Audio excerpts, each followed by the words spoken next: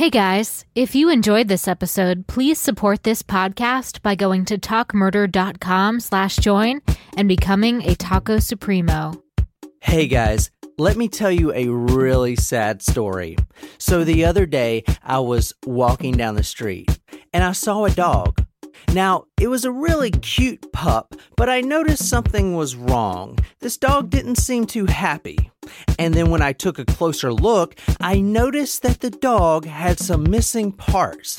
What a shame, I thought. The poor bugger is missing his kibbles and bits. His basket of grapes, his nuggets have been neutered.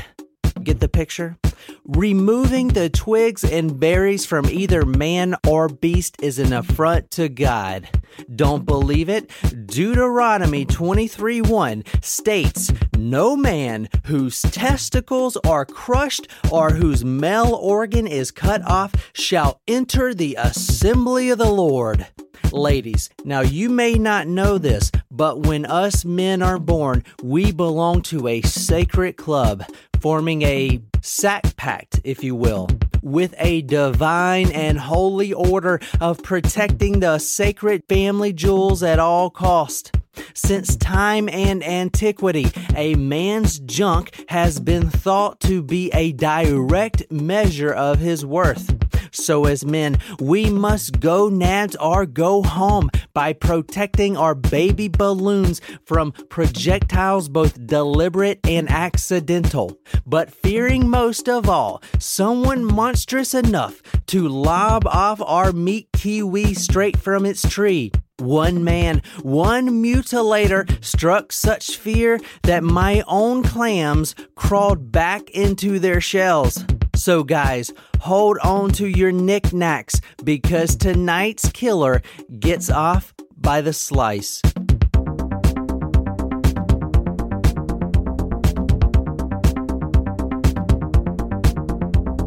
I'm really excited about this episode. Yeah, John, you've been teasing this episode for a while. I know. So I can't wait. I know it's the Mutilator, whatever the hell that is. Mm-hmm. I'm sure we've talked about this in past episodes, so I wonder if any of our tacos has guessed or looked this up. No one knows this story. We're the only podcast that's covered it? Yes, we're the only true crime podcast. There's like a history podcast that covered it for some reason. Oh, interesting. Yeah. So tonight we have a new Taco Supremo in the house. Oh, who is it? Her name is Lillian. Welcome, Lillian. Hey, Lillian. Lillian is from Texas. Oh, Texas. Yeehaw. And on the forum, she says, "Hello, everyone. This is Lily from Dallas. I like video games, Pathfinder, anime." I don't see the word hentai in here, so that's good. "And chillin' to some crime shows. I'd like to shout out my girlfriend. She stars, writes, and animates a true crime show that focuses on serial killers in Asia. Ooh. She's even done a few of the same killers that TM2M has. If you are interested, here's the link." Very cool. Very cool. And to go see... look who's the first episode. Oh, Yeah. check that out. Go to YouTube, guys, and watch her animated series. We actually haven't got to yet because I just saw this for the first time. But it looks like she has 5 episodes up there. It's called The Midnight Hour. And it looks like her handle, is that what it's called? Handle? Channel name is UTD space TV. Okay. So go there and support her girlfriend, that is. And I guess she animates it and everything, which is pretty That's impressive. wild, yeah. That's awesome. So, yeah, thank you so much, Lily, for joining us, and we're so glad to have you. Yes, for sure. For tonight's story, we are doing the Mutilator. However, I have been doing a lot of Supremo requests, and if you would like for me to do your request, is really simple. Go to talkmurder.com/join, pay the $47 lifetime membership, and request your story. We'll also send you a really cool t-shirt, and I will get your story done while I'm on a roll, because I've been doing a lot of them lately. Mm-hmm. So anyway, who's ready for the Mutilator? I am. Me, when John said that he was going to do the Mutilator case, I know he's been reading this book. He specially ordered something, and we were in the room, and he was reading this book, and he just had this giddy grin on his face as he was reading this book. So I'm not really sure what's in store for us, but it was just the look of pure joy reading this case. Should I be concerned or like excited? I don't know. I think I should be more concerned than you, Jen. But Yeah. here we are. You guys are gonna love this. So tonight we're drinking a thirst mutilator. So for those who have seen the movie Idiocracy, I was looking up I was looking up drinks like that had the word mutilator in it, and there really wasn't any. But it kept on bringing up Brondo, which is what they drink instead of water in the movie. It's like mutilate your thirst is the tagline. So wait a minute. What you're saying is that you want us to put water on the crops. Yes. Water. Like out the toilet? Well, I mean, it doesn't have to be out of the toilet, but yeah, that's the idea. But Brondo's got what plants crave. It's got electrolytes. So we're drinking our version of Brondo, which is blue Powerade and vodka. That was one of the best movies I've ever seen, and it's actually accurate to how this world is turning out. Yeah. Surprise shots. Surprise shots. We don't know what they are because they're a surprise. Guys, I had to play that really gently because I almost sliced my pinky off the other day, and I couldn't quite play that to my full strength. You did okay. Cheers. Oh, wow. What is this? Ugh. Did you just throw a whole bunch of shit together? Gross. No, that was a whiskey sour shooter. It mutilates my thirst. So does anybody want to take a guess? No, I don't want you guys to guess. I want to get right into it. And we had really good responses from our Cooped Up Killer episode. Really? Really good responses. And it's because we did the narration at the beginning. So I thought we should do a narration for this. It's the perfect Excellent. way. So with this story with the mutilator, I was researching it. I was going to do it a few weeks ago, and I was like, oh, man, this is just so crazy. I wonder if there's a book. And there was. It's like this really obscure book I found on a rare book site. Anyway, the author of the book actually interviewed this guy, and The author interviewed the actual mutilator? the mutilator. And that's how the book came to pass. Aha. Yeah.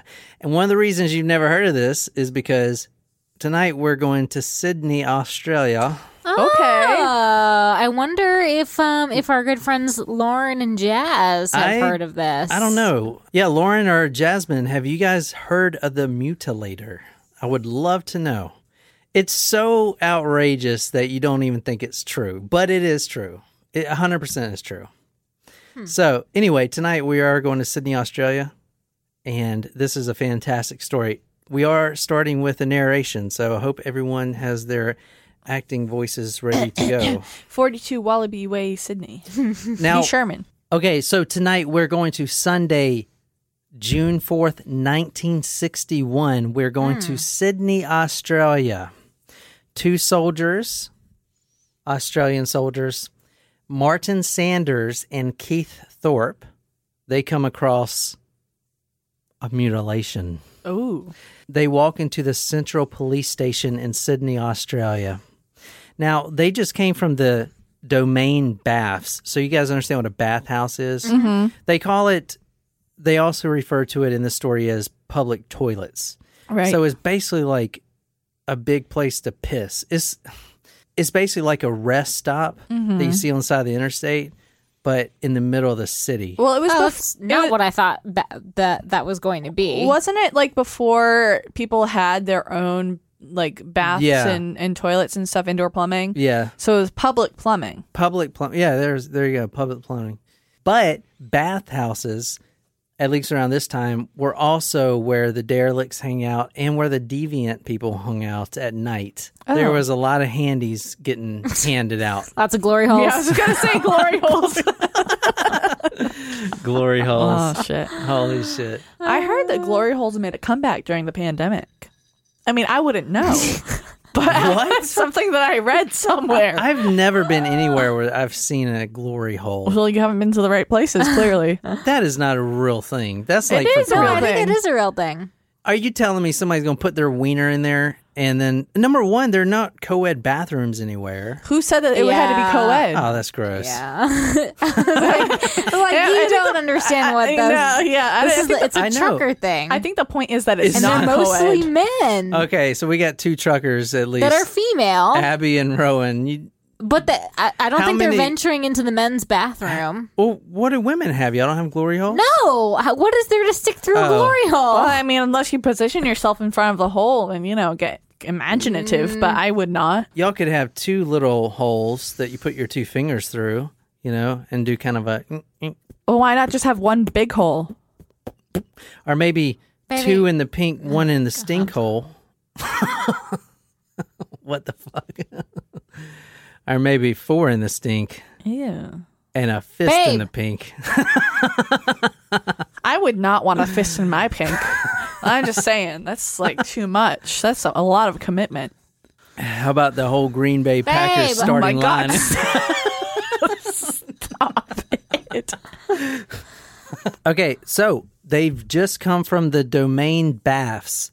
It's also a popular swimming spot around the time. That's what I thought it was. Okay. Yeah, baths. Wait, baths, swimming, and Yeah. yeah. It's big and like...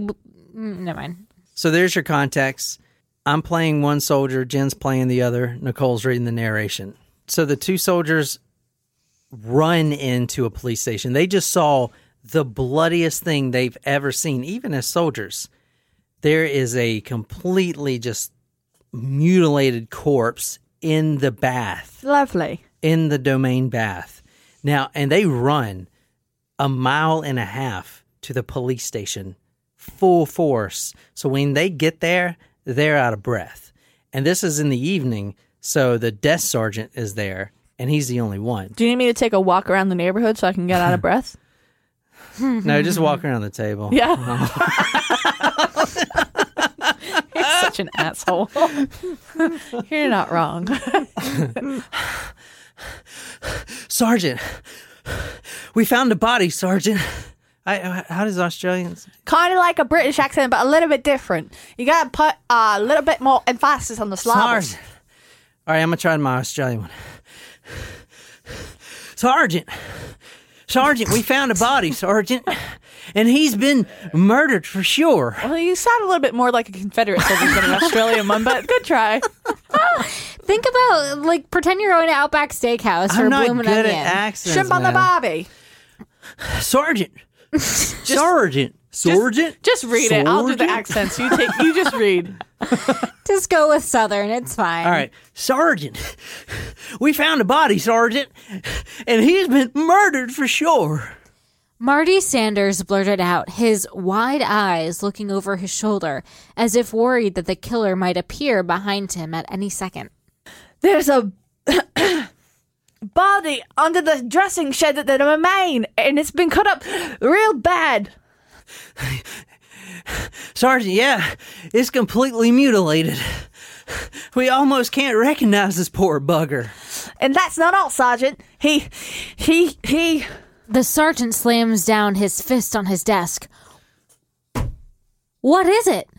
Well, Sergeant, his knickknacks, his family jewels, his cock and balls, they've been looped off. Okay, this is so the desk sergeant. He's like, I've heard a lot of shit in my life, but not the cock and balls. I also need to mention that not only is he called the mutilator, he's also referred to more commonly, especially in Australia, as the knick-knack killer. Knick-knack, paddywhack, and I didn't bone. want Or to take tell a you guy's guys that bone. now because what do you think he's known for? Well, I'm assuming now this is a common thing for him. Yeah, this is He's his a signature. castrator. He's a fucking castrator. Knickknacks. I've cock never- and I mean, balls. I would not have if you had just said knickknacks at first without hearing this quote. Yeah, I is would that not have known. is that common slang in Australia? Yeah, it is. knickknacks? I like that. Yeah. We should All use right. that more. The body was laying on its back, legs straight, arms at the side. The left arm was stretched out and to an awkward angle. The head was on the side facing left. The shirt was still on, trousers pulled down. He was still wearing socks. The neck and face has been slashed and stabbed in the neck and face, not anywhere else in the body, 47 times. Yikes. All right, so, and we're going to get back into that victim here in a little bit. But right now, let's talk about the mutilator.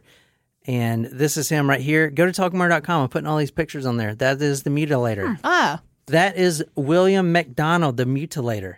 He was born Allen Ginsberg. He was from a wealthy Orthodox Jewish family. He changes his name to William MacDonald, and I'm going to get into this later, because he wanted to become less Jewish, because this is the time when the Jews are getting persecuted really bad, obviously, the Second World War, right? He was born June 17th, 1924 in Liverpool, England. Like I said, he changed his name to become less Jewish, and his name is officially William MacDonald. Okay. That is it. He actually forgot to put a middle name in there. So his Well, name some is people don't have middle names. his name is William MacDonald. Well, he admits that he forgot to do Oh. it. Oh. Yeah. Now, he is antisocial from the beginning. From the beginning of his life, he's antisocial. And he's got 5 confirmed kills, and they've all been Knick-knacked. man. Paddywhacked. Paddywhacked. They've all been paddywhacked. Oh, shit. He reminds me a lot of an actor, but I cannot. I don't know the name of this actor, but like he's like plays a lot of gangster characters. This dude does definitely look like a New York gangster, I will tell you that. If I showed you this picture, especially that one on the right, go to talkmore.com to see this guy, and tell me in the comments, does this guy look like a gangster or not? I would automatically assume he was a gangster right there. He does kind of look like it to me. So the book we're reading tonight is The Mutilator. It is basically an autobiography. The author that interviewed him wrote everything word from word from his mouth. He actually secretly recorded it on a recorder in his pocket, and the author talks about that if the mutilator, William MacDonald, would have known that he was secretly recording his voice, he would have killed him right there. So, and that's how he came back and wrote everything word for word. So what we're reading tonight, and a lot of what Jen's going to be reading, is word from word from William MacDonald, the mutilator. I want to say that the actor I'm thinking of is the dad in Mickey Blue Eyes. So this is from the first day of kindergarten. When my mother left me there on my own on that first day, I was terrified. But from the minute she walked away, I wouldn't have anything whatever to do with any of it or the other children. I wasn't frightened of them. I just never mixed with any of them ever. In his family, he's the youngest of 2 brothers. His Jewish father was obviously really good with money, okay? Why's that? Because he did really well in finance in his college. That's where I was going. Right, gotcha. So, and his Jewish father also owned a furniture store. Ah, Yeah. He was the youngest of 2 brothers. Now, they grew up in wealth. This was in a Jewish community in Liverpool, and everyone knew who they were. The father and the mother were both socialites. Everyone would come over, the governor, all the important people would come over. These guys had a lot of money. In fact, I'm going to show you the house he grew up in here in a second. And it is on the market right now. oh, The house, not the murder house, the one he grew up in. Right. But it's an 8-bedroom house. This will show Okay. you how rich they were. Wow. So it was made into like an apartment or a duplex later, but it was a manor home. Yeah, exactly. So his brothers, he has 2 older brothers, they actually, once the father died, they sold it as a complete package, probably Okay. worth millions. Wow. But just that flat right now is worth $350,000. Just that Wow. one. So, and you could, looking at that picture, there's probably like 8 flats there or whatever. You see, I mean, they're not like billionaires, but they were pretty wealthy. Yeah. There were at least 2 nannies that were there the whole time. There was a chef and everything else. The whole family enjoyed classical music, playing pianos, and hosting dinner parties. It was an 8-bedroom Victorian residence. They had cooks, tutors, they had everything you can think of. Everything was taken care of. Like I said, it was a very successful business that was being ran. The parents were not abusive at all. This guy did not kill cats. He, in fact, loved cats. He had several cats, and he took very well. He took very good care of them, which is crazy because it's called the McDonald Triad, and this guy's name is McDonald. Yeah, that is funny. That's ironic. But he didn't start fires. Nothing like that. Good upbringing. Great good upbringing. Home. Well, great upbringing. Besides the fact that the parents, they didn't abuse him or anything. They just didn't pay him any damn attention. They didn't pay any of the sons any attention at all. The nannies did. The nannies took care of all of them. The parents are too busy out in the public eye being socialites. Yeah, exactly. The wife is hosting parties and everything. And the mother did kind of berate. I want to say the mother did kind of berate the mutilator. She had no idea what the little mutilator. Go to your room. The mother did kind of belittle her son, William McDonald, in front of her other socialite group and call him an idiot son and stuff like that. But that was the extent of it. They didn't really like each other. It's more that the parents really did not give a shit about their sons at all. They don't care. So he didn't have like a lower IQ than his other brothers, or did he? Well, I'm going to get to that in a second. I don't think his IQ was lower, but something was definitely wrong. His mother, according to the mutilator's own words, quote, was not attractive, very buxom, very ugly, in fact. She had a large protruding nose, sunken blue eyes, full lips, and wore bright red lipstick. So you can tell, talking about his mother like that, he didn't really care for her that much either. But there was no sexual abuse. There was nothing. The other two sons were fine. You know, they grew up. They sold the business. They sold the house, and they lived happily ever after. The end. Yeah. The mother was extremely social, as I said, and little mutilator, he was kind of an embarrassment because he was completely antisocial. Completely. He didn't want to talk to anyone at all. He was always in his own head. When he went to school, he did awful, even though they had tutors and everything else. He could never concentrate. And from the age of 8 till he was 13, he remained in the exact same class in kindergarten. What? He spent 5 years in kindergarten, but he was in kindergarten from 8 to 13. You're normally in kindergarten when you're 5 years old. Well, the parents didn't care, and they had so much money that they were just like, yeah, just let them keep repeating or whatever. But that doesn't. It's like the Billy Madison. Anyway, yes, the mother finally got involved when he was 13, and they said, all right, let's give this one more try. So they sent him to a private school, which was still a kindergarten. Oh, God. Because he never graduated kindergarten. So he was 14 at the time when he last attended school. And in kindergarten. And he says, quote, there were no kids in my class older than 8 years old. And he was 14. Did he, the last year, did he actually graduate kindergarten? No, he didn't. Could he not read and write? Did he ever develop I wonder those skills? if it's because he didn't have the attention at home, but he had nannies, though. Don't you think that the nannies would have helped him? Honestly, no freaking excuse. Damn. Legit. So did he not ever learn to read or write? Yeah, he did learn to read. In fact, he was a really good reader when he read stuff he wanted. Was he faking it then at Stop school? looking at me, Swan. The only thing he would read is true crime magazines and true detective magazines. Oh, okay. How can he be able to read and not graduate kindergarten?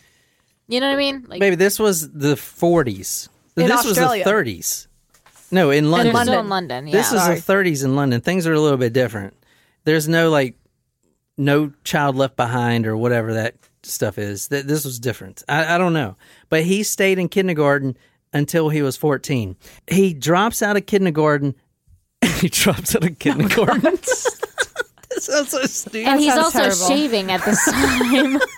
Starts to get, hey, do you have any hairs down here? Because I started to get some. Holy shit. He's almost twice as old as the kid. I'm the shampoo. I make your hair shiny and clean. I condition your hair. I make it soft and smooth. He was picked on by the kids. That's terrible. Oh my God. But he was never bullied, obviously, because they're fucking 8. Like, no one's gonna fucking bully. He's like 6 feet tall. Yelling at 5-year-olds. I told you, you wouldn't even believe this story unless I got... He was picked on constantly, but never bullied. But he didn't really care, and this is going to become a theme because he gets picked on his whole life.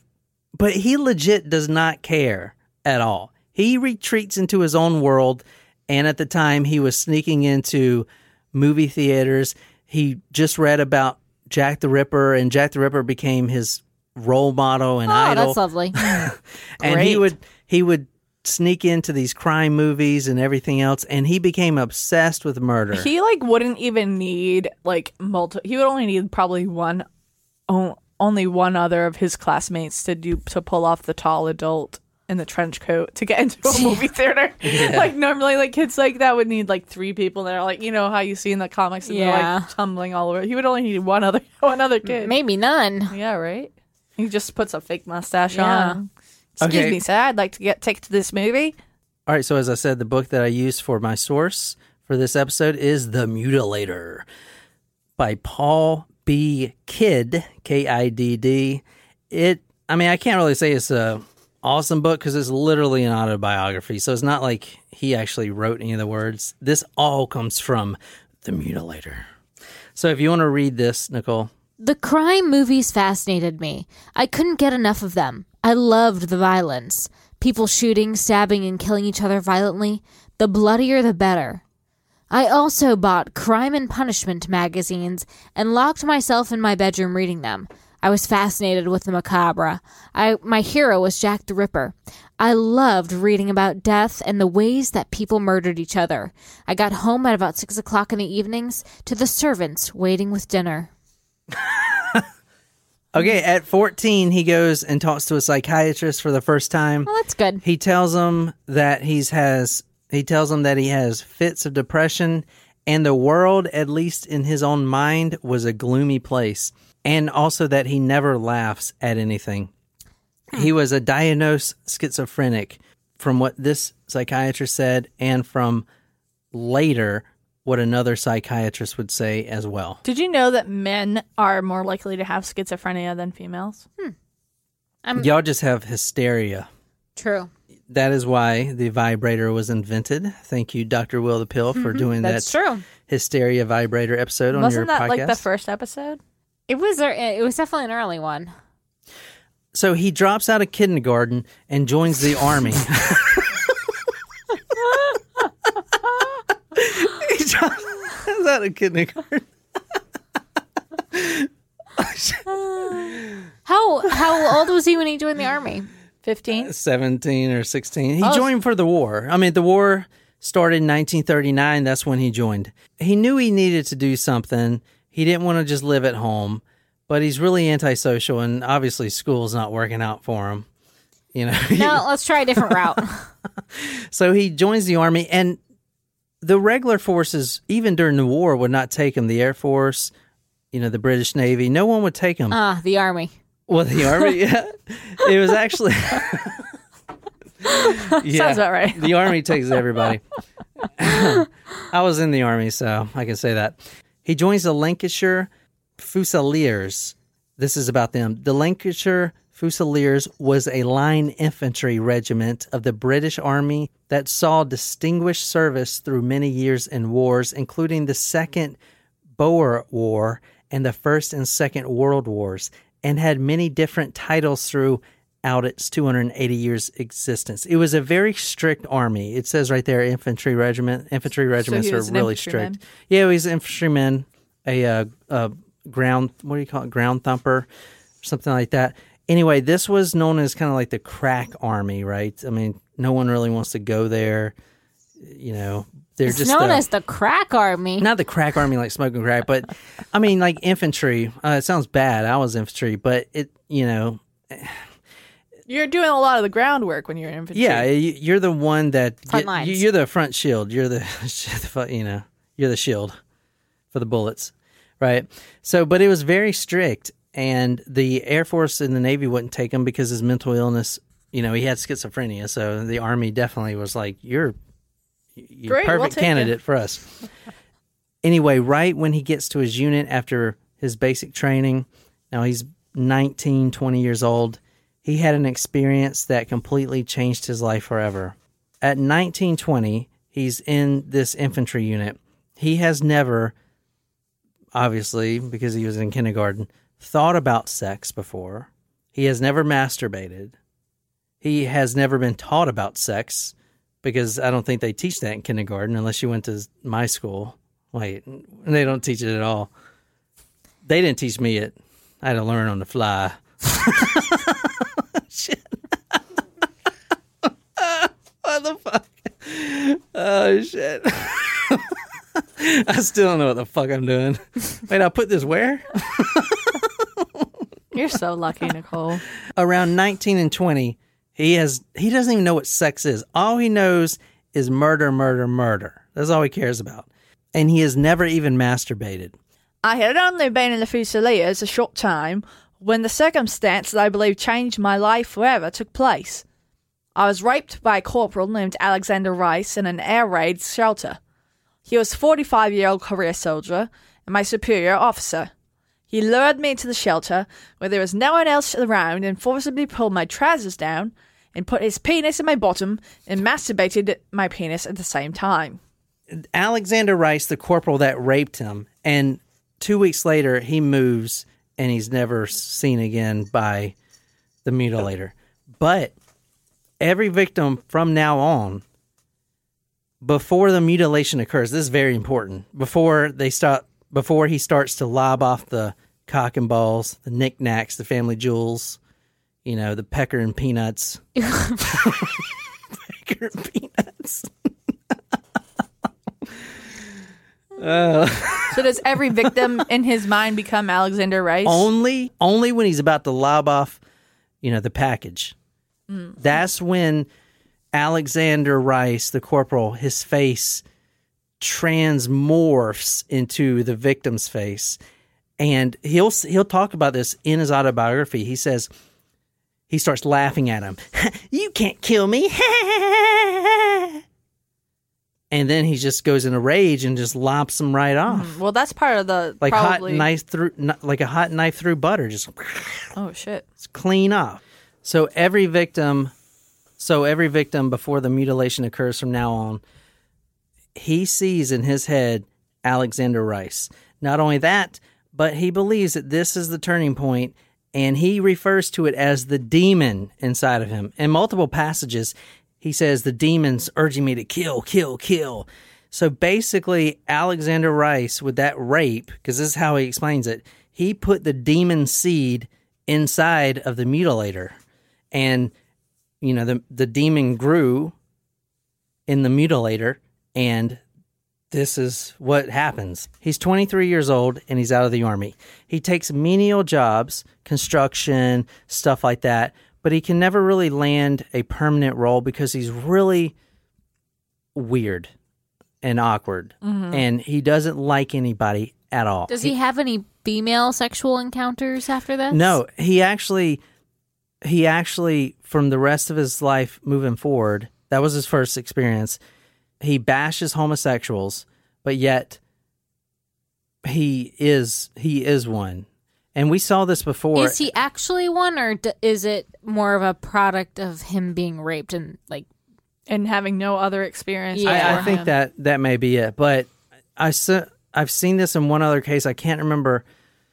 I think it was a John Wayne Gacy case, if I'm correct. Yes. But he bashes homosexuals, yet all his victims were male. It definitely was John Wayne Gacy because he grew up Catholic, I believe. And so that was against his religion.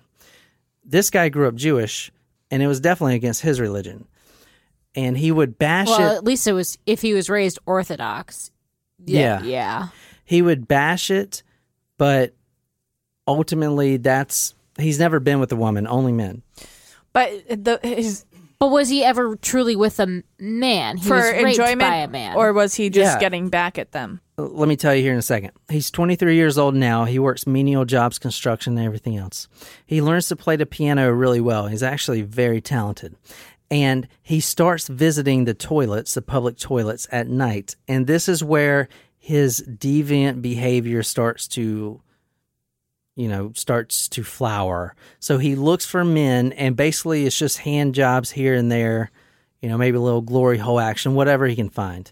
But he doesn't do it every night. He only does it once a month when he needs it. Kind of release, you know what I'm saying? Mm-hmm. That's when he does it. And I don't ever think he actually has sex with anyone ever again. I think it's just all like quick handy here. I'll do you too. Let's do the ski instructor, both hands at the same time. Oh shit! Out of my eye, type of thing, and then and then he's out. But at the time, especially here, the baths and the public toilets, everyone knew that was taking place at night, and that would end you up in prison or the mental institution. So at what point does he move to Australia from London? Right after the war? Well, I'm going to tell you here in a second. He gets arrested, and he spends some time in jail for this handiwork he's doing at the toilets. Okay, his brother, which, was estranged at this point, didn't want to talk to him or anything else, puts him in a mental hospital because he's like, you're walking the streets getting handies and giving handies, something's wrong with you. So he goes to the Crichton Mental Institution at Dumfries in Scotland. And this is it right here. It is now a 5-star hotel. I was say it's quite beautiful. Yeah. Yeah, it's really beautiful. That's a 5-star hotel I now. would not go there. Now that you've said this, though, Right? so You don't mess with like No. hospitals It's- and no. Yeah, it's not like anyone I would died not there, fucking though. stay in a excuse me, in a mental institution, you bet your bippy that There's- someone died there. There is a mental institution in Columbia, South Carolina, where I grew up, and we used to like sneak into it. yeah. And now it is an apartment complex. That's kind of like Taunton. Hell no. That's like Taunton State Hospital. Like people used to sneak Absolutely in there not. all the time. They gave me high voltage electric shock treatments 5 days a week. They plugged the electrodes to my head and chest and then jolted the electric current through my brain and body. It was terribly painful and gave me horrific headaches. If I didn't go along with the nurses and doctors each day, they would have had the guards drag me, so I offered no resistance. I was also on medication that sedated me.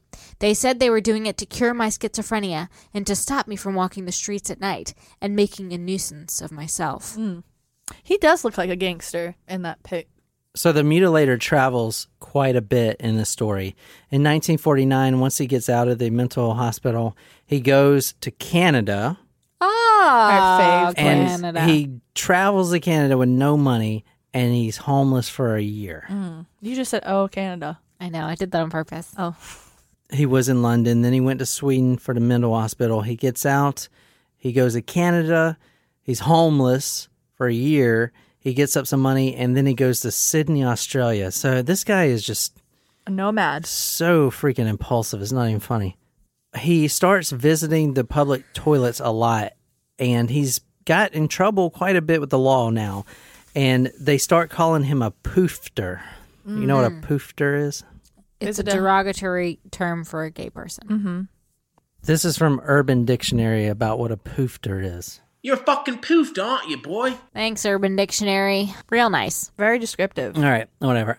Now, in 1950, he goes to Sydney, Australia, and he has that nose job that I was talking about earlier because he wants to become less Jewish. And he starts working menial jobs again, a lot of construction stuff. Nothing ever works out. No one really likes him, and it's hard to explain because antisocial is not a good word for it. If you go up to someone and say, hey, they'll usually be like, hey, even if they are antisocial, hey, what's up? If you go say hey to the mutilator, he just will ignore you like you're not even there.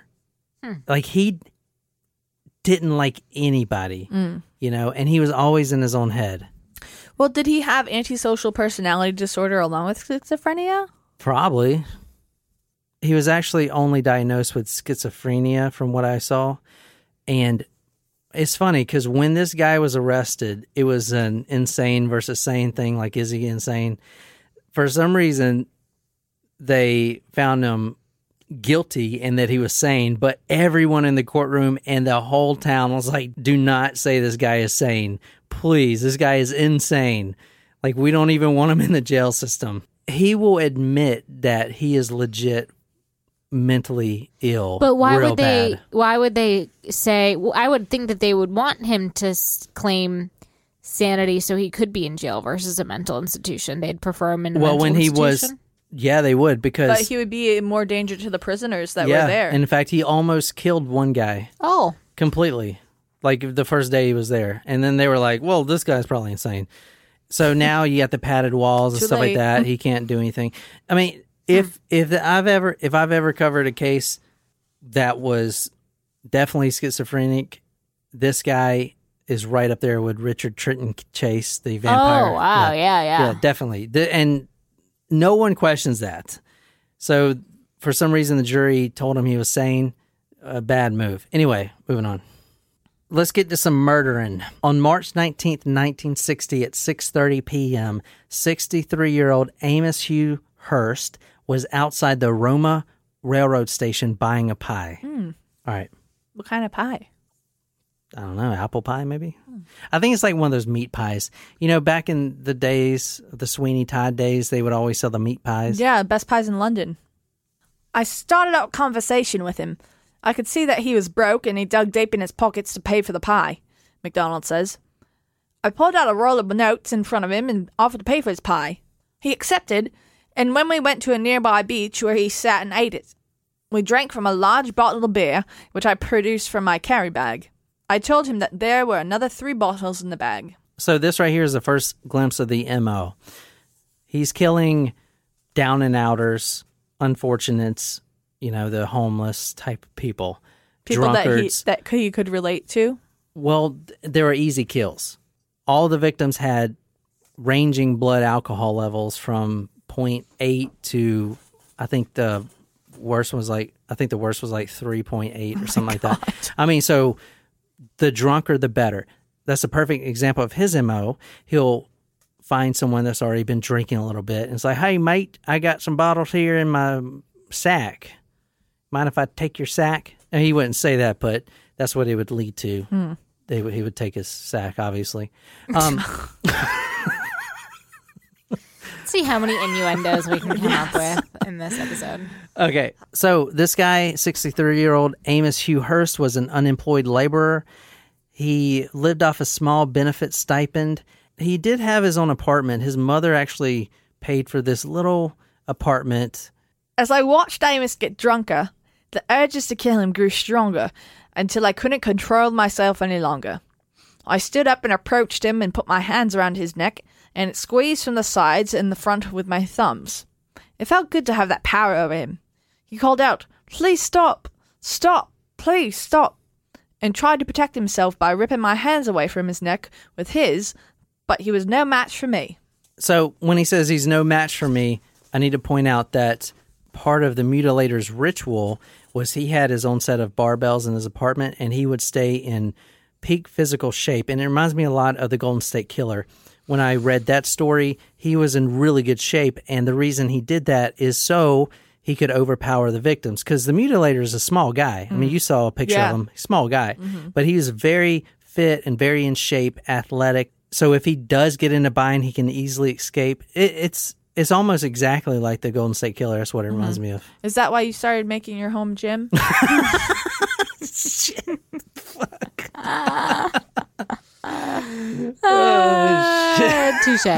As I was strangling him, I looked down into his face, and I couldn't believe my eyes.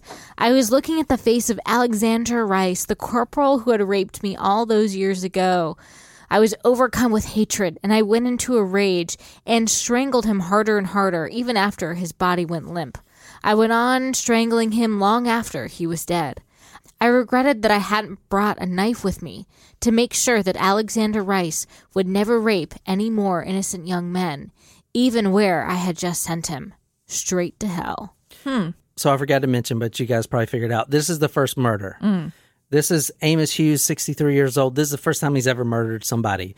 When we started the episode off, that was kind of a teaser, of one of the middle murders. But this is the first. So he's not mutilating him right now. But he said it himself, as Nicole read, I wish I brought a knife so I can slice Alexander Rice's nuggets off. To make sure he wouldn't rape any more men. Exactly. So now you see what's going through his mind. The body was stripped besides his socks. He always left the socks on for some reason. Trousers off, socks on. And the shirt on, too. Like, the upper body was still clothed. It's just the trousers off, and then Face down, socks booty on. up. And the nuts off. Yeah. The clothes were folded beside his body. I don't know. I've seen other killers do this before, too. They fold the clothes up. Maybe it's a respect thing. I don't know. Now, this is in the bloke's apartment, not the mutilator's apartment. But like I said, the 63-year-old, his mother was renting a little apartment for him. So he does this after this guy is blitz drunk, chokes him out, and chokes him to death.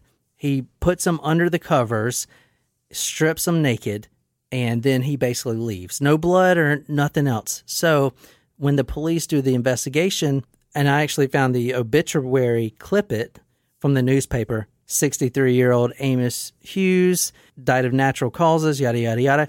Think about it. The police go into the apartment. There's a guy naked. He's an older guy. He's under the covers. The clothes are folded up, right? And, it's just like, why would you think that's a murder? But wouldn't you see the marks on his neck? And there were bruises, yeah, but they deemed it a heart attack. This isn't the first time they've misread a situation. Even, police today do it all the time. Right. But, so it was no mutilation, died of natural causes, is what the police said.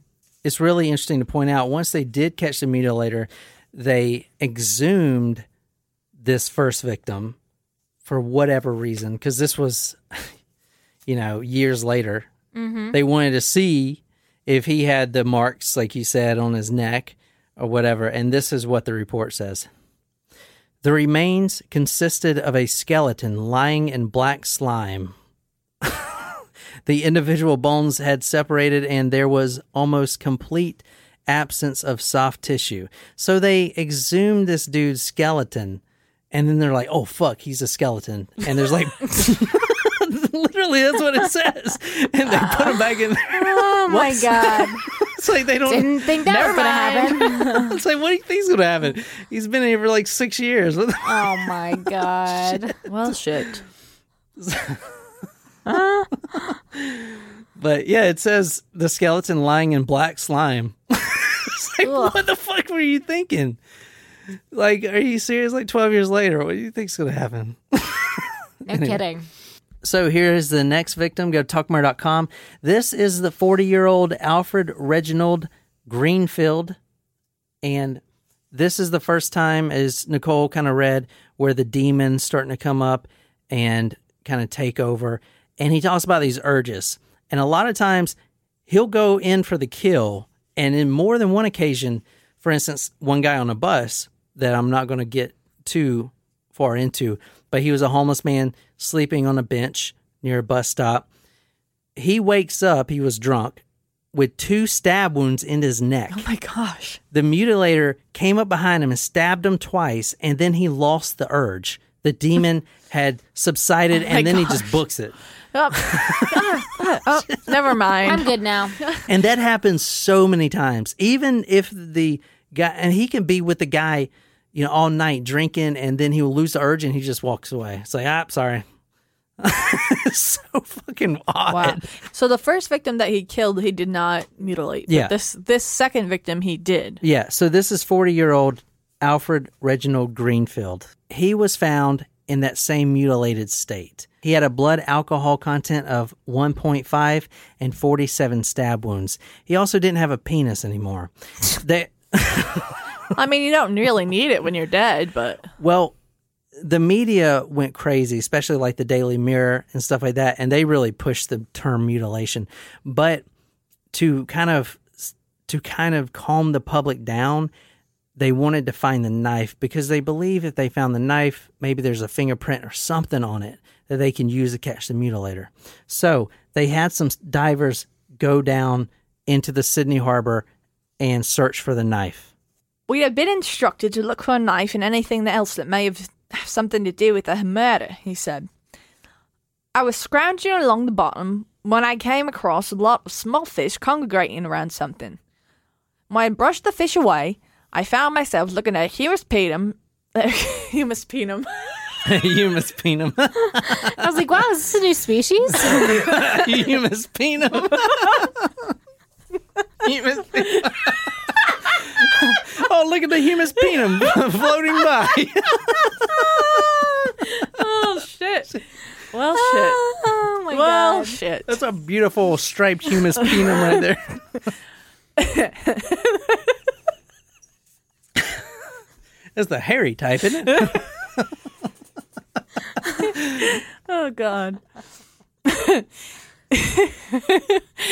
When I brushed the fish away, I found myself looking at a human penis, scrotum, testicles, and a portion of the skin and hair that was keeping them together.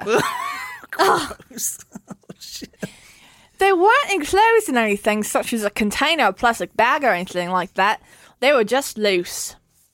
They were He loose. just lobs the penis and balls into the lake. But he's like, he's lobbing them off in one unit. Like, Yeah. it's all intact together. Yeah, as Jen will read later, he basically cups the balls and the penile shaft and kind of lifts it up and like a samurai slice. It's like he's cutting a bouquet. Yeah. This is from the police. The external genitalia had been removed, and it was certain that the male body parts recovered from Sydney Harbor by Constable. I'm also thinking about Finding Nemo right now. P. Sherman, 42 Wallaby Way, Sydney.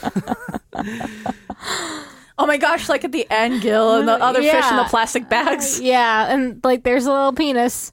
They're all right. they're like, now what?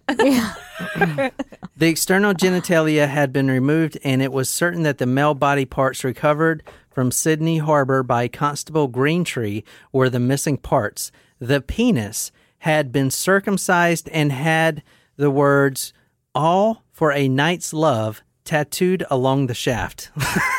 Like, was that before or after he cut them off? Before. He So, had a like- lot of tattoos. The guy had a tattoo on his shaft of his penis? Yeah, and that hurts too. I'm just kidding. Oh my God, I didn't even know that was possible. Anything Yeah, is anything's possible. possible. Shit, mine looks like an elephant trunk. A baby elephant. God.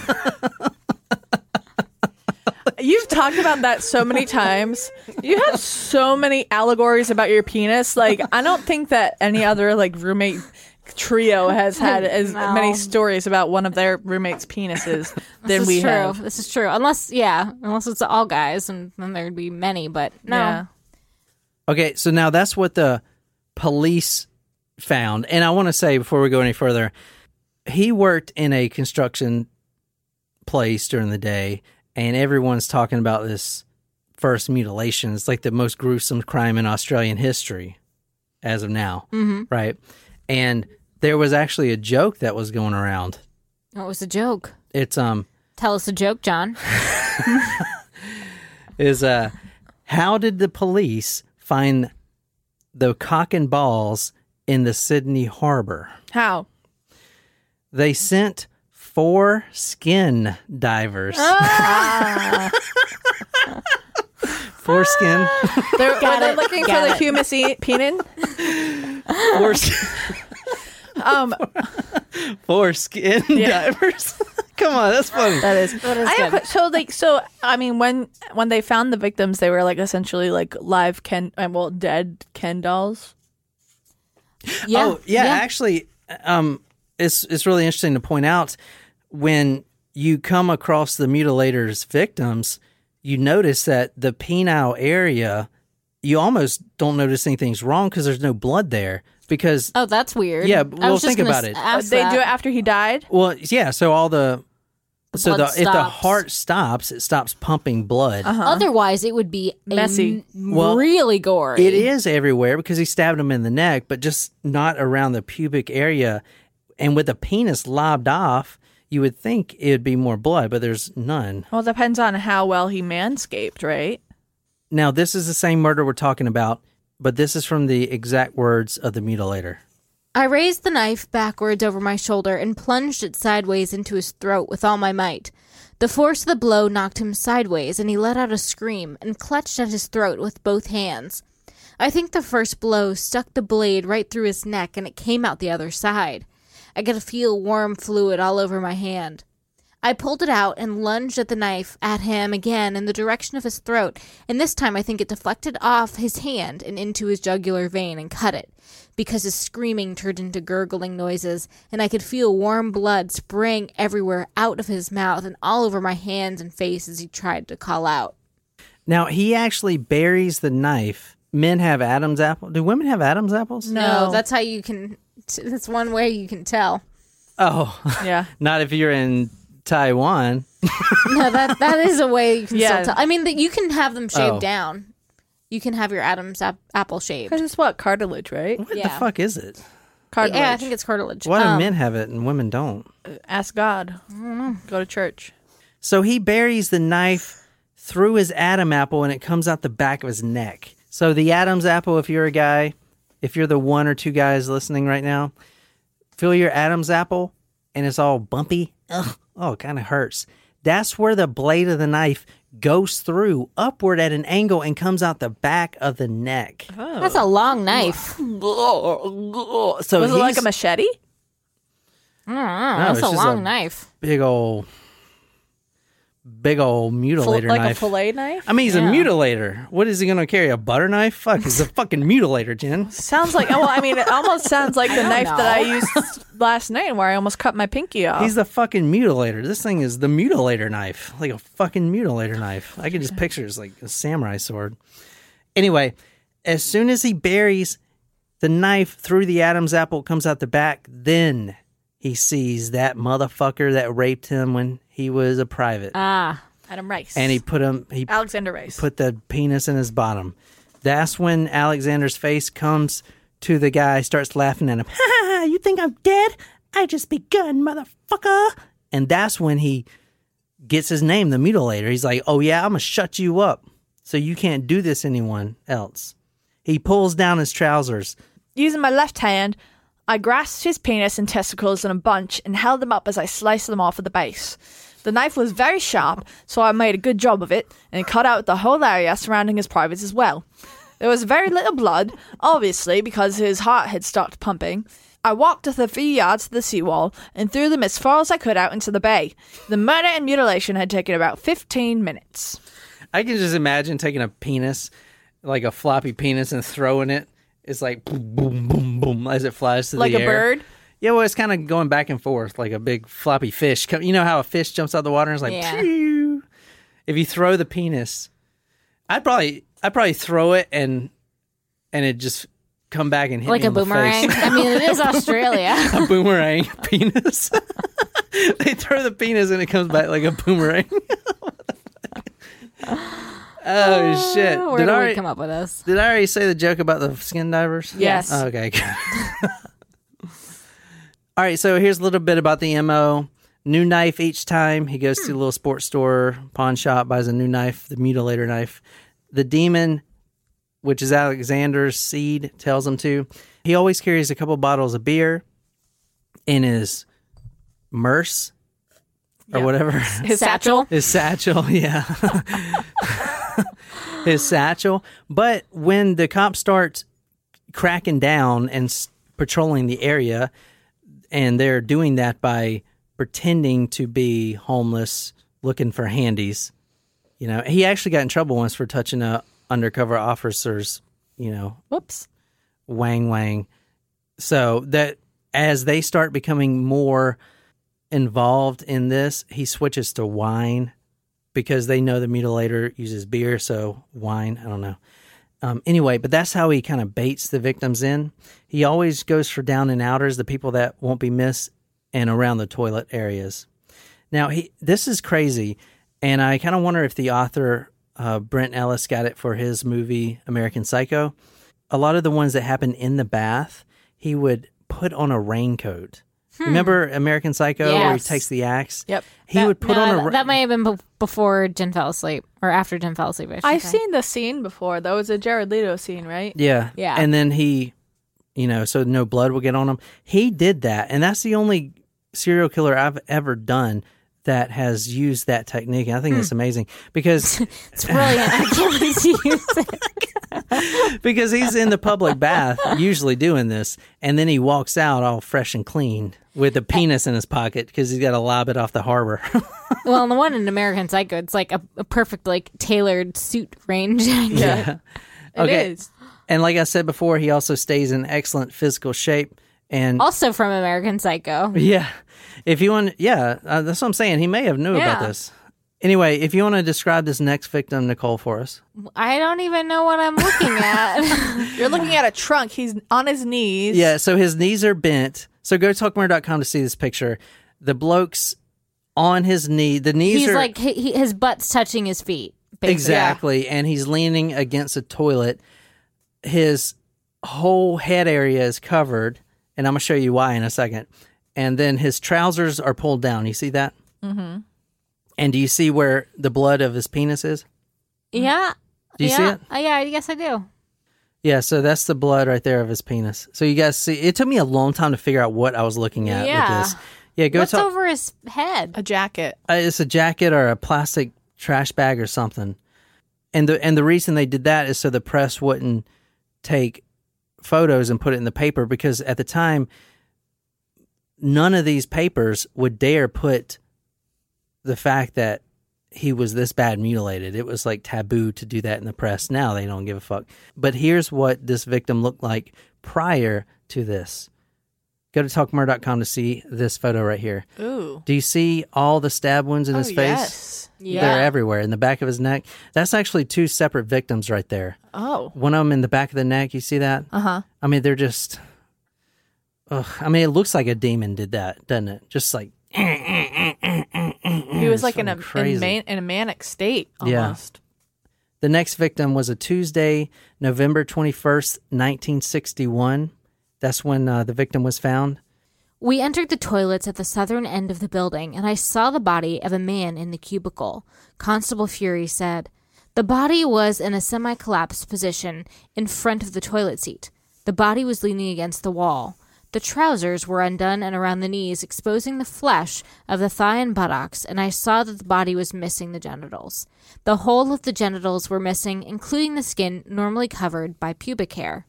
The whole area had apparently been removed by a sharp knife or similar weapon." Yeah, so that exact photo that she described, I'm putting that on talkmurder.com. It is a little grainy. I'm putting both the actual crime scene and a more high definition, if you will, or modified black and white photo, which you can kind of see better. But it's going to take you a while to understand what you're looking at. Yeah. But he's on his knees. You can't see his face or whatever, but you can see where his penis used to be. And you see the lack of blood there, which I think is very interesting, that there's hardly no blood there. This victim also had a knife wound through the Adam's apple. He loved doing that straight in the Adam's apple. His name was Ernest William Cobbin, 47 years old, 23 stab wounds in the left shoulder alone, 27 in the upper front left side. The back of the body was resting against the toilet like you see, and blood was all over the place. You see the blood, I know it's black and white, but you can kind of see it's all over the place. Oh, on the wall, yeah. Well, he would always try for the neck, and he talks about if he misses the jugular, then they always fight back. And in fact, the next victim we're going to talk about, he misses the jugular and actually cuts himself in the process really bad. He had to have stitches. But if you don't hit the jugular, they got all the adrenaline to keep going, So it's very important to hit right at the jugular. This is from the Criminal Investigation Branch. This is the press release that they put out. "We believe police pressure is forcing this murderer into the open, and he could now strike anywhere at any time. We feel that any man who is alone in a lonely street park or park for more than 10 minutes could be murdered and mutilated by this maniac. We believe he is a twisted psychopath homosexual who is killing to satisfy some twisted urge." I'm not going to go through the profile, but this is actually really interesting. This is before behavior profiling existed, and this was one of the first cases ever that they actually tried it. This was before the FBI even thought of it. They profiled this guy, and then they gave the profile to him when he was finally locked up in prison, and he actually said, yes, that's me. No, that's not me. Yes, I do that type of thing. It's really interesting how they did that. This is his own words right here talking about this victim.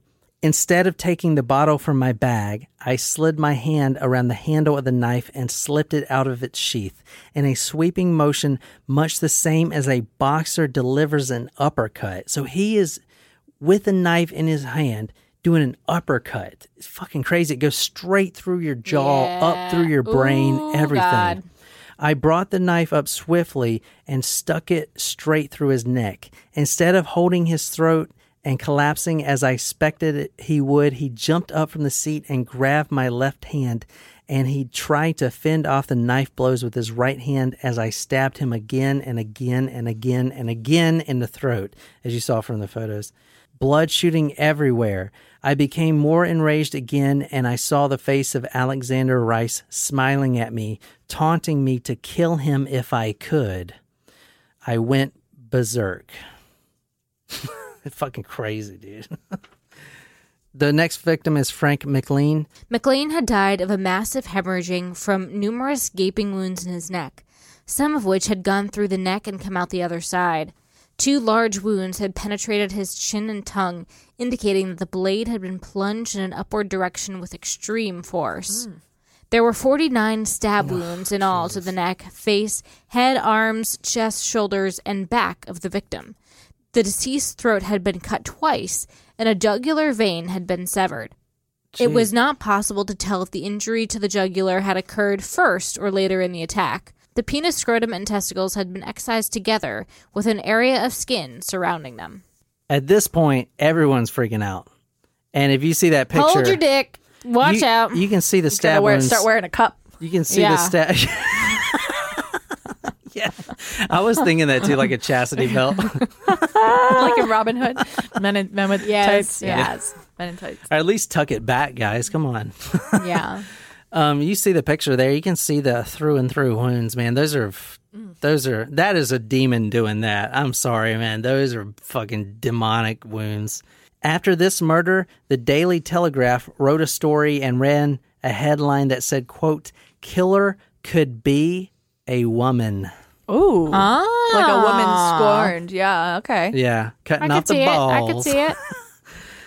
The government actually offered a huge reward. Today's money, $275,000. Wow. And they also offered, with that, full immunity if he had an accomplice. Let's say he has an accomplice and the accomplice comes forward. Mm-hmm. He would still get the reward money, $275,000, and he would get full immunity. That's a pretty good deal. But he didn't have an accomplice, so that didn't happen. Okay, the next victim I'm going to run through real quick. I'm just going to read a little bit about what he said. Now, this was a victim that he almost got caught. A family came by when he was killing the victim. This was before the mutilation. And a baby started crying, and that scared him off. The father walks up on this dying guy, still with his penis and balls. He runs to the cops. 7 minutes later, comes back. The balls are gone. Wow, so that he didn't actually take long. hid. Yeah, he hid while this guy was running to the police and then lobbed him. I put the top back on the bottle and bent over and put it back in my bag. I grabbed the handle of the knife and came up with full force of my body behind it and stuck it in the direction of his neck. He was about 6 inches taller than me, and the blade went straight in beneath his chin and probably straight through his tongue. And then the point stuck in his top jaw. I had to pull hard downwards to get it out. The father walks up after the baby's crying. He goes and hides, and then he comes back, and then this is what he does. I lifted up his shirt, which was drenched with blood, and lowered his trousers.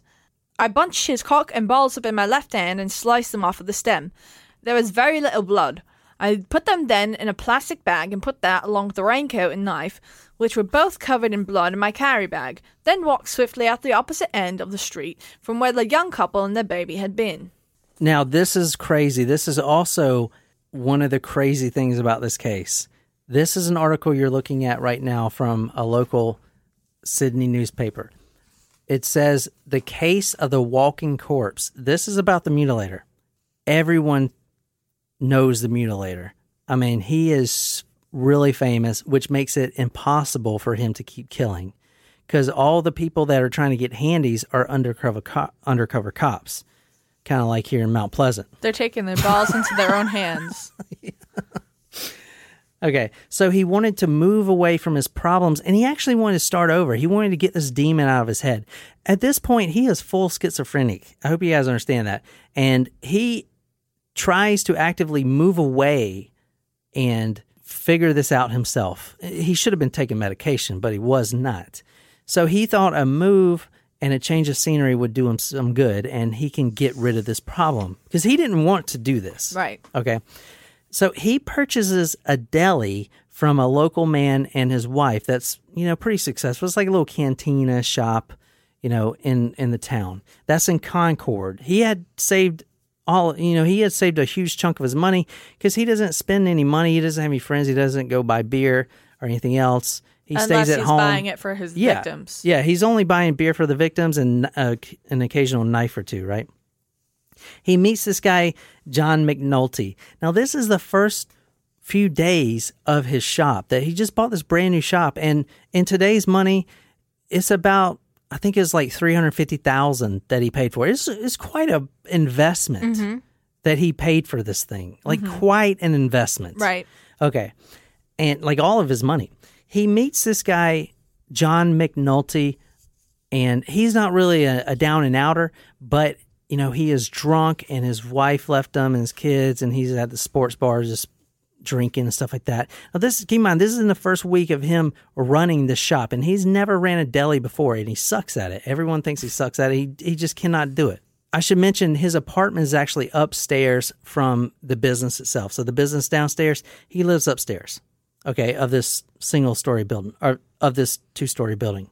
He meets this guy, John McNulty, same deal. He's in a different town, so it's not like Sydney cops can touch him, because he's, I don't know how, I think he's like an hour away. And they don't really, there's not cops like undercover and stuff like that. So he meets this guy, and then they go back to his home to finish drinking. The more I looked at him, the more he became Alexander Rice. And after about half an hour of the demon screaming in my head to kill him, which sent me into blind rage, I knelt over him, raised a knife high above my head, and brought it down with all my might and buried it in his neck. This is his first week of owning this business. He meets this guy, John McNulty, brings him upstairs to his new apartment, brand new linoleum, everything. Really nice apartment upstairs. And he brutally murders this guy. And there's blood everywhere, all over the linoleum. He tries to clean it up. He even starts taking the linoleum up off the floor. Okay, but nothing works. It's just too much blood. And he's got to open his business up in the morning because people want their turkey and meat or whatever. Right. He actually tries to cut off his penis, but he could not. And he says, quote, this is from the mutilator's mouth. Quote, I tried to cut off his penis, but only managed to get halfway through it before I fell asleep in a pool of blood beside the body. So here's what he did. If you're on talkmurder.com and looking at this picture and you guys seeing this is under the shop.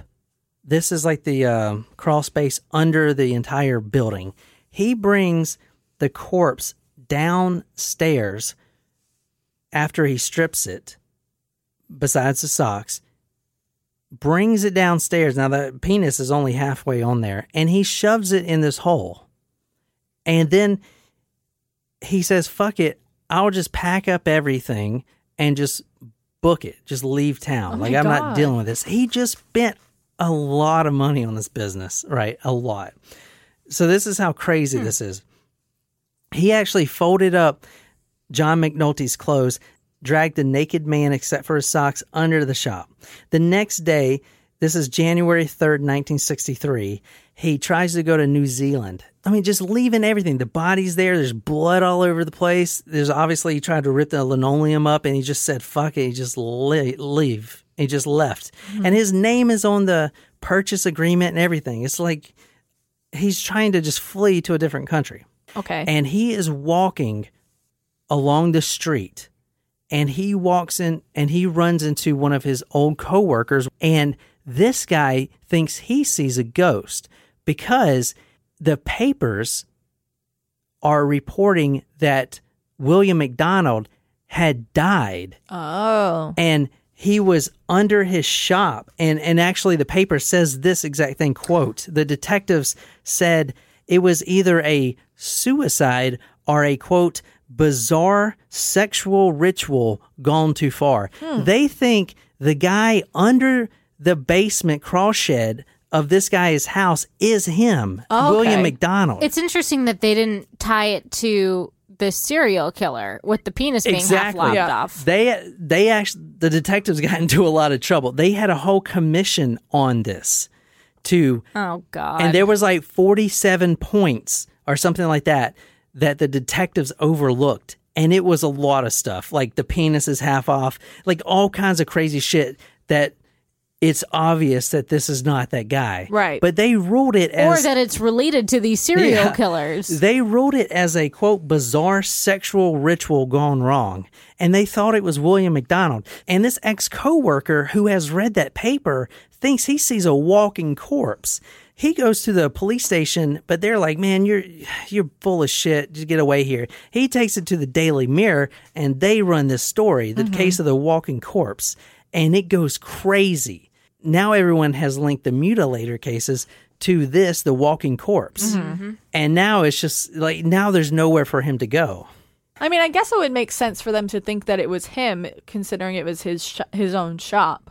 Yeah. You know, Yeah. like if maybe it could have been a robbery gone awry, and they they killed him and then put him under his own building to get rid of the body. So I can see why your police might think that it's him, but Was it this newspaper case that kind of broke the story and they caught him from there? Yeah. So they now know his name, even though he never disclosed his real name, which was the Jewish name. Ginsburg? Ginsburg, yeah, exactly. To the public until after his mother, which was the last one of the family, the mother and father, to die. And after his mother died, he says, screw it, I'll tell you everything. And that's... yeah, exactly. So William McDonald, the mutilator, finally gets caught, and he's actually really happy to get caught because he really needed some help. Yeah. And he knew that. He didn't want to kill anymore. This was after they demolished the death penalty in Australia, so it was either life or the insane asylum mental institution. They deemed him safe. It was a jury of 11 men, 1 female, deemed him sane, and he got life in prison, which, he was okay with. He didn't get along with any of the inmates or whatever, but he did try to kill someone like the first day. After that, they reconvened, said, okay, he's insane. Just kidding. Yeah, just kidding. They put him... about that verdict. They put him in a psychiatric ward for 16 years. And he had, straitjacket and everything. But the doctors, once they heard his story of where he came from and his past family history, they actually helped him. They didn't just sedate him and stuff like that. They actually tried to cure his schizophrenia, and I believe they did. He claims that they did.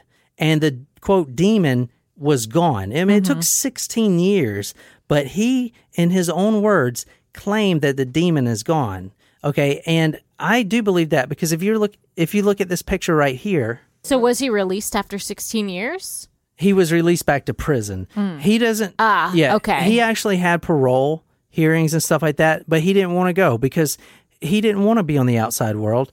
He wanted to be right there in his comfort zone. Remember, he's happy where he is in that prison. He had his own cell and everything else. Now, he died 2005. I believe he was 90 years old.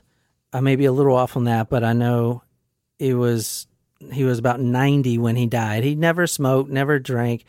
And after he was cured, or from what he said, he never had any problems. Even after they put him back in prison, no problems whatsoever. He just he had a portable radio, listened to classic music, and he just lived his life. This is where mental illness, you can definitely see, is a real disease. And once he was cured, he was fine. You know what I'm saying? Well, it's good that he was at least released back to prison, and all that. He was such a model inmate, and they trusted him so much. They let him go out. This before he died. He's an old man here, but you see him walking on the beach. Just him and the author, like on a day pass. No guards, no rifles, nothing. They just go out, and he would take them, and they would go to coffee shops. They would go to Greek restaurants. Everyone trusted him as soon as he was well. As soon as he didn't want to be out of prison. Well, he didn't want to get out. No, he could have been. I believe he could have been paroled because he was deemed insane, and so if it wasn't his fault to do all this, but when the parole boards came up, he said, "No, I don't want to go anywhere. I'm happy where I am." And he was the longest serving prisoner till this day in Australia. And you see a picture of him right there walking on the beach, having coffee. He would go on day passes. He murdered 5 people, and they're letting him do this. It's because they trusted him so much, because he was cured. That's why I think he was actually cured of his schizophrenia, and the demon actually left. That's what he claims. But anyway, it's a crazy story. I really like that story. How did the author come to interview this guy and do this story? Did he talk about that at all? He says in the introduction, 13 years ago, I was granted by the NSW Corrective Services access to the mind of a serial killer. And he's a author. Let me see, yada, yada, yada. It was just a project that came on his desk, I guess. And, he started spending time with them. You see him taking them out and stuff like that. I don't know why. It doesn't really say why he wanted to do it. I'm just curious. So like I said earlier, I've been focusing on a lot of the Taco Supremo requests. I'm trying to get a lot of them out of the way for you guys. If you want to request your own story, it's very simple. Go to talkmurder.com/join and pay $47. It's a one-time fee, no recurring fees or anything like that. We'll send you a t-shirt, some stickers, all kinds of cool stuff. And you get to join our forum. You get to talk to me and Nicole and Jen, and you can request your story, and I'd love to do it for you. But that's the Mutilator story. I hope you enjoyed it. If you enjoyed this episode, be sure to hit that subscribe button on whatever podcasting app you use. If you like this story, you can follow us on social media, Facebook, Twitter, Instagram. If you're absolutely obsessed with this podcast and want to become our Mutilator, go to talkmurder.com/join. Become a Taco Supremo. Get a badass t-shirt, sticker, swag, a lot of love, shout it out all over the place. Tell me what story you want me to do. I'll research it, dedicate it to you right here on the Talk Murder Me podcast. My name is John, here with Jen and Nicole. And until next time, good night, you lovely, lovely people.